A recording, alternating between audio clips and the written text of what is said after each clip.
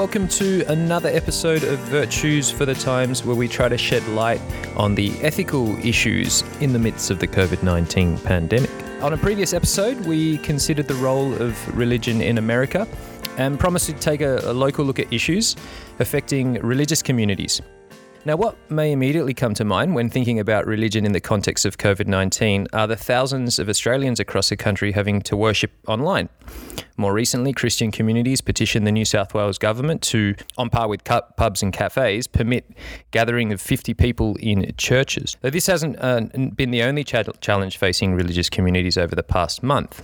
Indeed, an important role for religious groups in times of crisis is to provide some spiritual respite for families, communities and individuals, and this includes practical ways to move forward despite social restrictions. Today we consider responses to COVID-19 focusing on religious and democratic activity at the grassroots level. Now, one organisation that engages everyday people from diverse religious and non-religious backgrounds in working for the common good in Sydney is the Sydney Alliance. The Alliance is a coalition of community organisations from diverse Christian, Jewish and Islamic communities and trade unions that organises its members to make Sydney a more equitable and just city to live. Now, our two guests on the podcast today are both deeply involved in the Sydney Alliance and are here to talk to us about democratic participation at the local level in Sydney. So we have Rosemary Hancock and David Barrow. Thanks for joining me. Good morning, great to be here. Thanks. Now, we'll start with Rosie. Tell us a little bit about what you do and your involvement with the Sydney Alliance first. Yeah, so I'm a sociologist of religion and one of the researchers at the Institute for Ethics and Society. And my area of research is religious engagement and grassroots politics. And I have been working with the Sydney Alliance since 2018, doing an ethnography with them, looking at the way in which the different religious organisations are involved and what the political culture is like and what that does for the Alliance and for its politics. And David, you're one of the lead organisers in the Sydney Alliance, is that right? Yeah, so my name's David Barrow. I'm the lead organiser at Sydney Alliance. I've spent the last 10 years as lead organiser working with the Catholic Archdiocese of Sydney, Parramatta and Broken Bay, and bringing Catholics together with all that diversity you mentioned on issues of the common good. Now, how does this relationship come about? What is an ND researcher doing with the Sydney Alliance, Rosie? Yeah, so I really wanted the research that I do to be connected to the world and for my kind of everyday work to be meaningful and feel like what I'm doing contributes even in a really small way to social justice and the common good. I think a lot of that comes about from having very strong parental influences who really, dedicated their lives to very practical kind of pursuits of justice in their everyday work. And as an academic, sometimes it feels like your work can be, if it's very theoretical, can be a little bit disengaged from sort of everyday challenges and things that are going along around you. And so as I was coming through my PhD work, I started to realise that I really wanted my research work and the sort of the things that I'm doing with my academic career to be, I wanted to spend my time out in the community and try and be as engaged as possible and make my research as useful as possible to organisations like the Sydney Alliance that are working for social justice. And I definitely haven't got that perfect, but it's really important to me. Right. It sounds like a fantastic contribution, Rosie. And David, what's it like having Rosie in the Alliance? I mean, do you have many researchers within the Alliance? It's actually fantastic. Most of the time, as an organiser, I'm on the go right now. We're between meetings. We're working on issues of, renewing the church and renewing organisations and being involved in justice issues. And we don't necessarily have time to reflect. One of the things that I really appreciated about Rosie as an academic is not only is she coming with that academic sense of reason and research, but also with that depth of religious understanding that brings an element of reflection. So we get two for the price of one when we have Rosie involved in our work. So I suppose the first thing I'm interested in is what impact have you seen, for Rosie, from your point of view as a researcher, and David as an organiser, the impact you've seen from COVID-19 on grassroots democracy? Let's start with you, Rosie. I think I'm going to speak really specifically about what I've noticed in the Sydney Alliance, and I think that they were faced with a really unique challenge in terms of sort of the grassroots democratic groups that operate in Sydney, because the Sydney Alliance model is built on face-to-face interpersonal relationships, and unlike some of the other kind of big civil society organisations that already use a lot of digital campaigning tools, the Alliance was relatively low tech, not sort of in a Luddite way, but just really prioritised face-to-face organising work. And so bringing in the enforced social distancing rules was a real challenge to continue for the kind of style and the culture of the Alliance to keep going. And I think very bravely the Alliance preemptively decided to stop all of their face-to-face work before the New South Wales government actually enforced those rules. And they've shifted all of their organising onto Zoom. Every kind of professional and many kind of people are finding that all of their work is now happening on Zoom. And it's been really interesting as a researcher for me to see the way in which the Alliance has been forced by COVID-19 to adapt their political practices to a whole new social reality. And kind of the efforts that are being made to keep nourishing the strong interpersonal bonds that are really the backbone of the organisation while we're all physically distant and in isolation from one another. I'm sure David will speak to this a bit more, but I think in a way, whilst that's brought lots of challenges, it's also brought a lot of energy to the work of the Alliance. And so there's been a whole heap of work being done on new local organising teams. I'm part of one that's happening in Marrickville, and these are dotted across Sydney suburbs. The Alliance has put lots of work into training. Certainly early on, it put a lot of work into training members of the Alliance in Zoom. So literally just, how can we use technology to keep doing political work at a really challenging time? I think the long-term impact on the kind of political culture remains to be seen, but there's definitely a lot of energy, and the Alliance has really risen to the challenge. David, a lot of the work that the Sydney Alliance does, as I was listening to Rosie, is face-to-face kind of dialogue, and a lot of these conversations, I'm sure, are bolstered by meeting in a room and being able to see each other face-to-face. What's your take on how Sydney Alliance is responding then in the midst of COVID-19? One of the things that we take from our reflective practice that comes from the religious organisations that are part of the Alliance is that relationships are critical. And for the last 10 years, as we've worked on issues of housing or energy or penalty rates, the work-life balance, all the things that affect the people in South and West Sydney to a huge effect, we've known we've got to build those relationships. And so each meeting starts with a relational round where people share stories about who they are, what and why they're motivated. You can imagine with an organisation that brings together the Arab Council and the Jewish Board of Deputies, trade unions and Catholic priests, there's a lot of import to actually spending that time. What that meant was when we are hit by two crises, first the bushfires and then by COVID, it meant that our whole organisation could pivot very quickly because the trust was established. People knew each other and they knew how to organise together. So that was the first thing that we did. The second thing I would say is that the experience of COVID has meant that our organisation was suddenly in the centre of a number of national debates around who gets job seeker, who gets job keeper, because our organisation brings together institutions that care about low-income people, parishes with low-income people in Western Sydney, ethnic organisations, trade unions that represent people working in retail, cleaners, security guards, people now out of work. And many of those people are overseas workers. They're on visas or they're international students. We have a whole campaign working on people seeking asylum. And suddenly those people had no access to income. They lost their jobs in the first week. They were then drawing on their superannuation or on their savings. And by week 8 and week 9, we started hearing terrible, terrible stories coming through our network. People who had turned to sex work to keep a roof over their head, landlords that had thrown them out. I mean, incredible if you think about all the conversation that happened around supporting landlords with all those extra funds. We had people who were overcrowding in housing. We had people who were down to their last 50 cents, who couldn't access services and emergency help because they weren't eligible.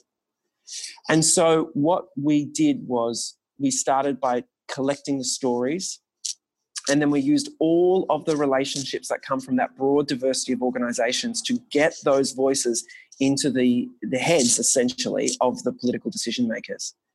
And it resulted in a $21 million package for accommodation and legal for international students, $7 million nationally for the Red Cross for emergency funds for migrant workers, and $6 million for people seeking asylum and other temporary workers in New South Wales. And that work could only have taken a coordinated approach across that diversity of organisations. Yeah, it sounds like an incredible challenge to sort of pull all of that fantastic work off, given that you're connecting online and you have to have dialogues and agreements, I assume, and sort of be on the same page with things, and sometimes not, but still move forward. I'm really interested in something that you said there before, Rosie, that people within the Alliance were rising to the challenge. If this is so, what do you think the perspective of religious communities contributes? Is there something particularly valuable or unique or special about what religious communities can offer? Yeah, definitely. I think that one of the things that's really interesting, the Alliance sent around an email early on in the crisis, and I'm probably going to get the wording slightly wrong off the top of my head, but basically saying that, in a crisis, one of the things that matter most are relationships. And when when you look around kind of society today, there's been a whole lot of sociological research that shows that a lot of the relationships that create civil society, that create a democracy, that these relationships have become very, very weak, that people don't belong to organisations in the same way that they used to. People aren't as active in sort of local neighbourhood associations and sporting groups and all of that kind of thing. And so religious communities are some of the few institutions that are left where people have really deep and meaningful relationships with people outside their immediate family. And so those relationships are absolutely critical to helping any kind of society, not just the people that are involved in those communities, but those relationships, like David was talking about, those relationships can be activated and mobilised to help people who exist outside of those communities as well. So in a way, there's this latent network potential, in a way, that exists within religious congregations and communities that are absolutely essential in a time of crisis. That's just kind of at a very instrumental level. That's before we even start talking about any of the kind of spiritual resources that a religious community and organisation can bring to its members. David, what would be your take on that, having a lot of experience leading dialogue and organisations and initiatives at this level?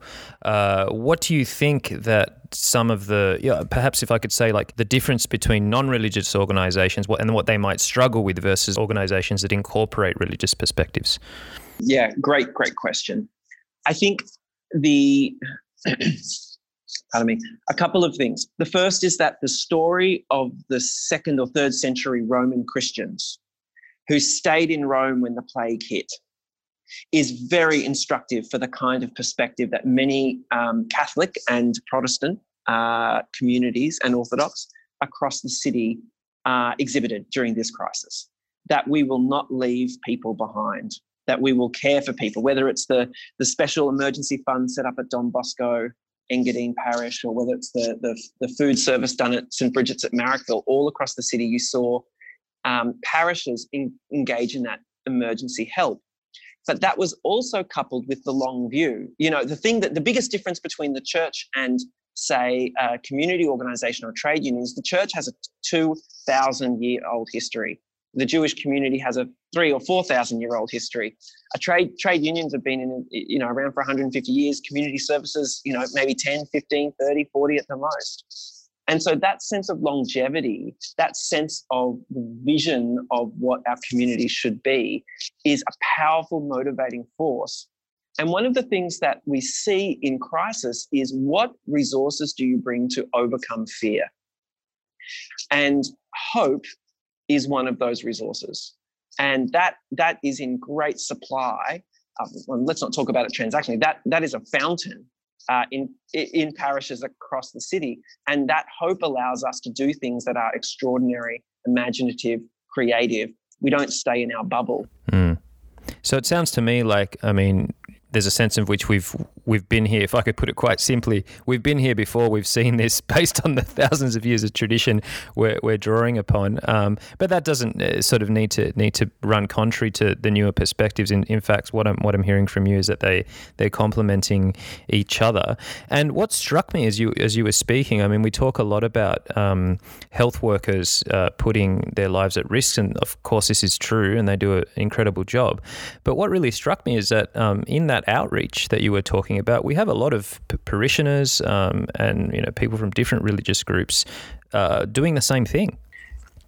Absolutely. I mean, I think one thing I would say is that the challenge that parishes in St. Vincent de Paul's have is this aging demographic, and that's well documented.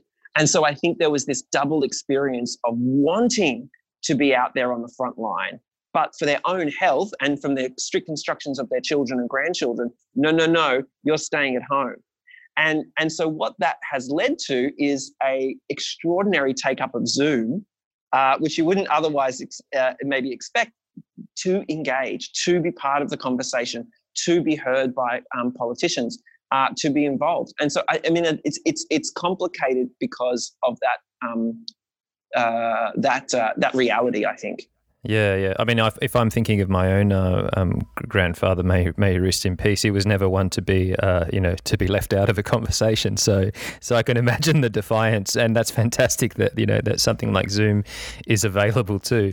What are some of the other challenges? I mean, we've kind of touched on what religious perspectives can bring to the table, but what were and you've noted sort of the challenge of physical space, but what are some of the other big challenges that religious communities have faced during COVID-19?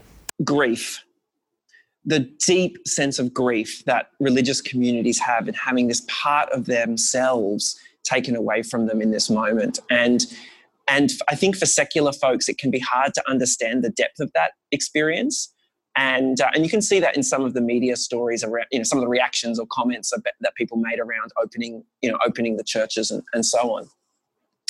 And so I think that grief is instructive around how much we are as humans, we want to be together, and we want to be practicing our lives together.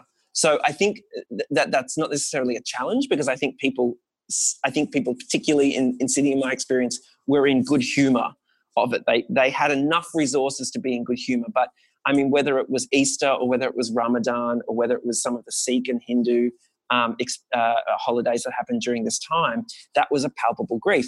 The thing that we learn from our religious traditions, and myself included in my own, is that we put that grief to work. That grief is a fuel, and that we take it and we put it out into the world and we put it to work.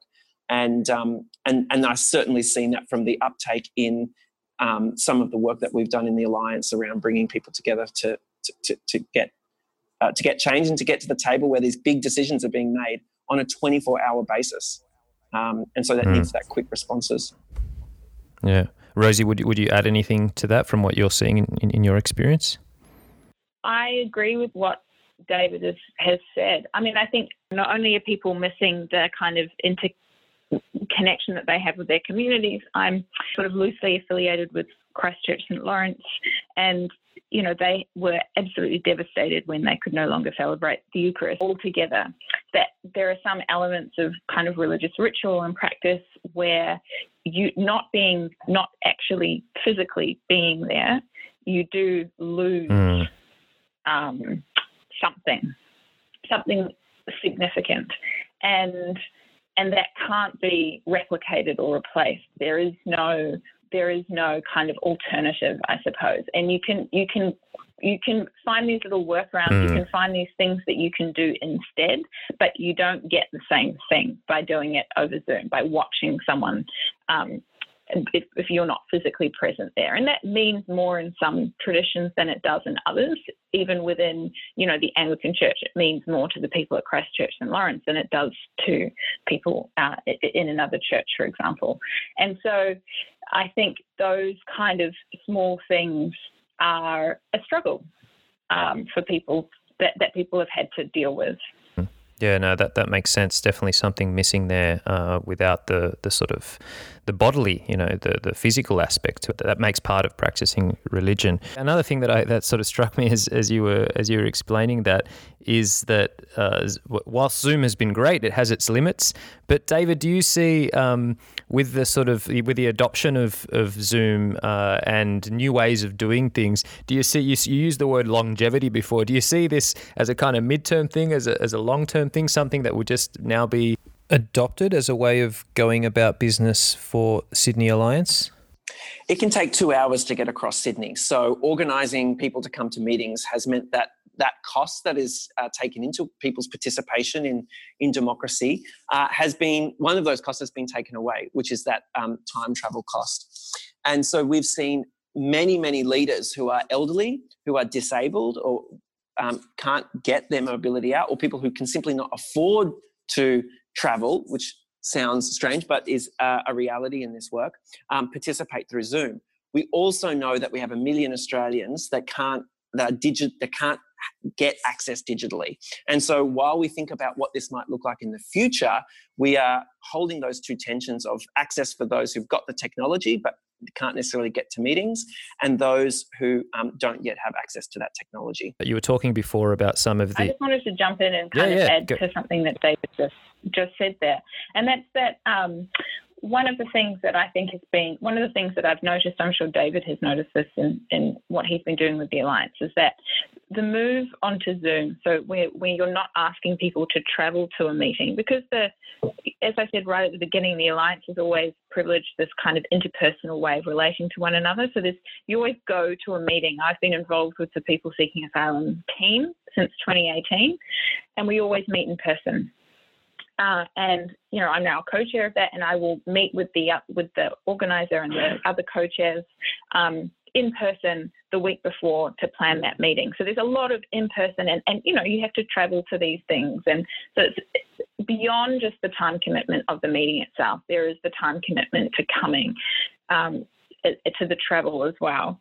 And what's really interesting is that kind of in sort of classic studies of politics and grassroots political activity, they talk about that as like a cost of participating in political life.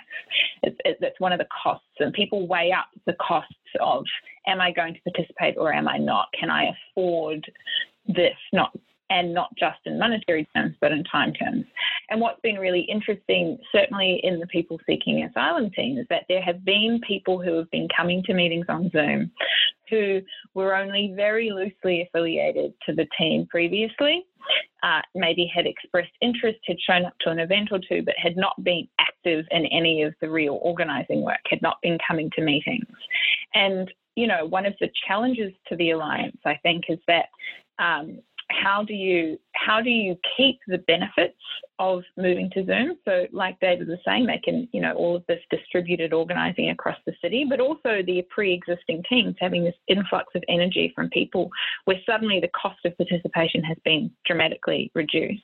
So how can you keep those benefits but still kind of go back to an interpersonal way of operating? And, I think that's going to be an interesting challenge moving forward. Yes, that's certainly going to be a key question, it seems, Rosie. David, earlier you were talking about some of the important social contributions that the Alliance has made. Along with these, how else do you think the Sydney Alliance is making an important contribution to democracy in Sydney? I think the number one thing is, like Rosie just talked about, the cost of involvement. And I think that the Sydney Alliance creates a bridge for an everyday person to be at the table where decisions are made. And sometimes those decisions are hidden behind many doors, and sometimes they're just getting the right Zoom link into the conversation with the decision maker. But the win is not just the financial support that we've seen in the emergency. The win is also the kind of solidarity that is built between people of great difference in this city. It's one of the most ethnically diverse cities in the world. We know that for a start. The other win is around when someone has been involved in this political work, and I don't mean partisan work, I mean political work meaning the welfare of the city, the polis. When someone has been involved in that political work, they can continue to be involved in that work for the rest of their life. It's been demystified. And that place of bringing people of faith and moderation into the conversation, not just leaving the conversation to those on the either end of the spectrum and those who are kind of in the business of politics or lobbying or talking about politics as a hobby, that is something that's really, really important for our democracy.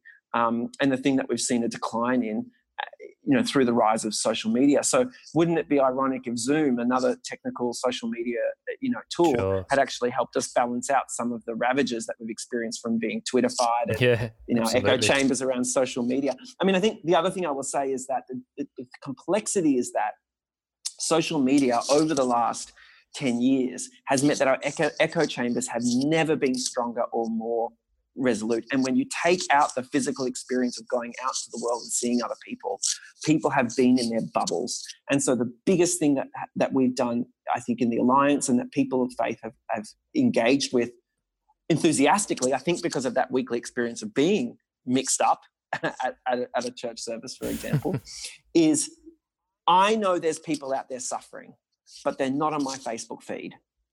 And so in the Alliance meetings, you actually get into conversation with people who are experiencing things different from your own.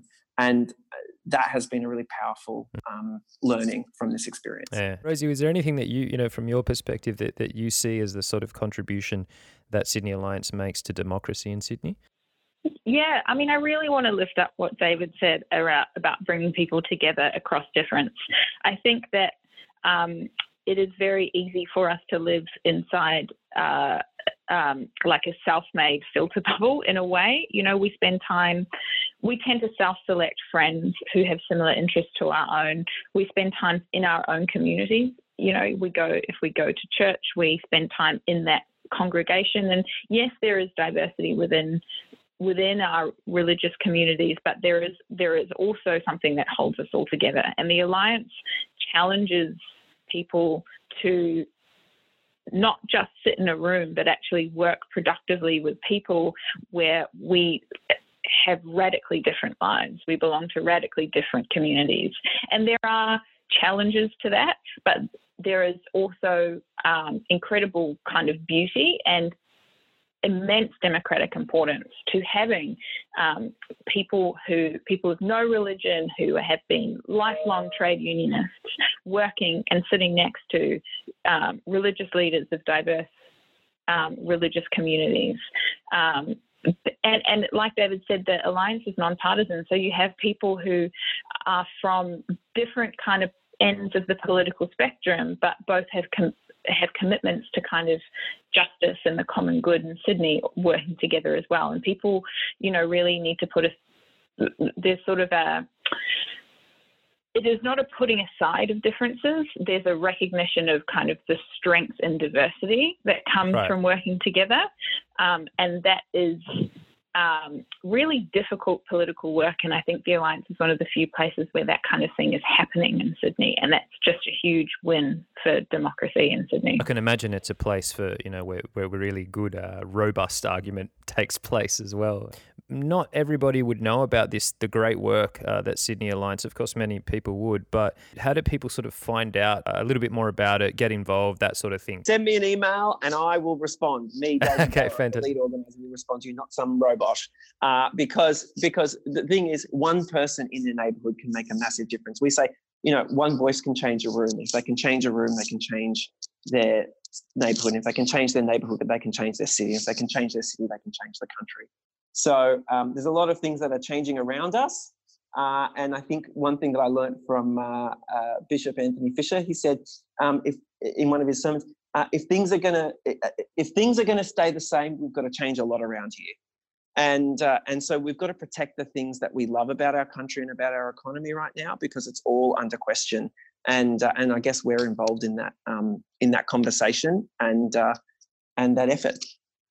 And we'd love to have your listeners be part of it, whether they're academics, Catholic parishioners, or both. Wonderful. Well, what a great note to finish on. I'd like to thank you both for your time and coming on the podcast, but also just for the fantastic work you're both doing. It really sounds very inspiring. So well done on your involvement in the Sydney Alliance, and thank you for joining me on the Virtues for the Time podcast. Thanks, Nick. Thanks, Nick. And that was Rosemary Hancock and David Barrow. Rosie is a researcher with IES, and David Barrow is a lead organiser at the Sydney Alliance. And it was really fantastic to get their perspectives on religious participation in the city of Sydney and how that makes a big contribution to democracy, especially in these challenging times.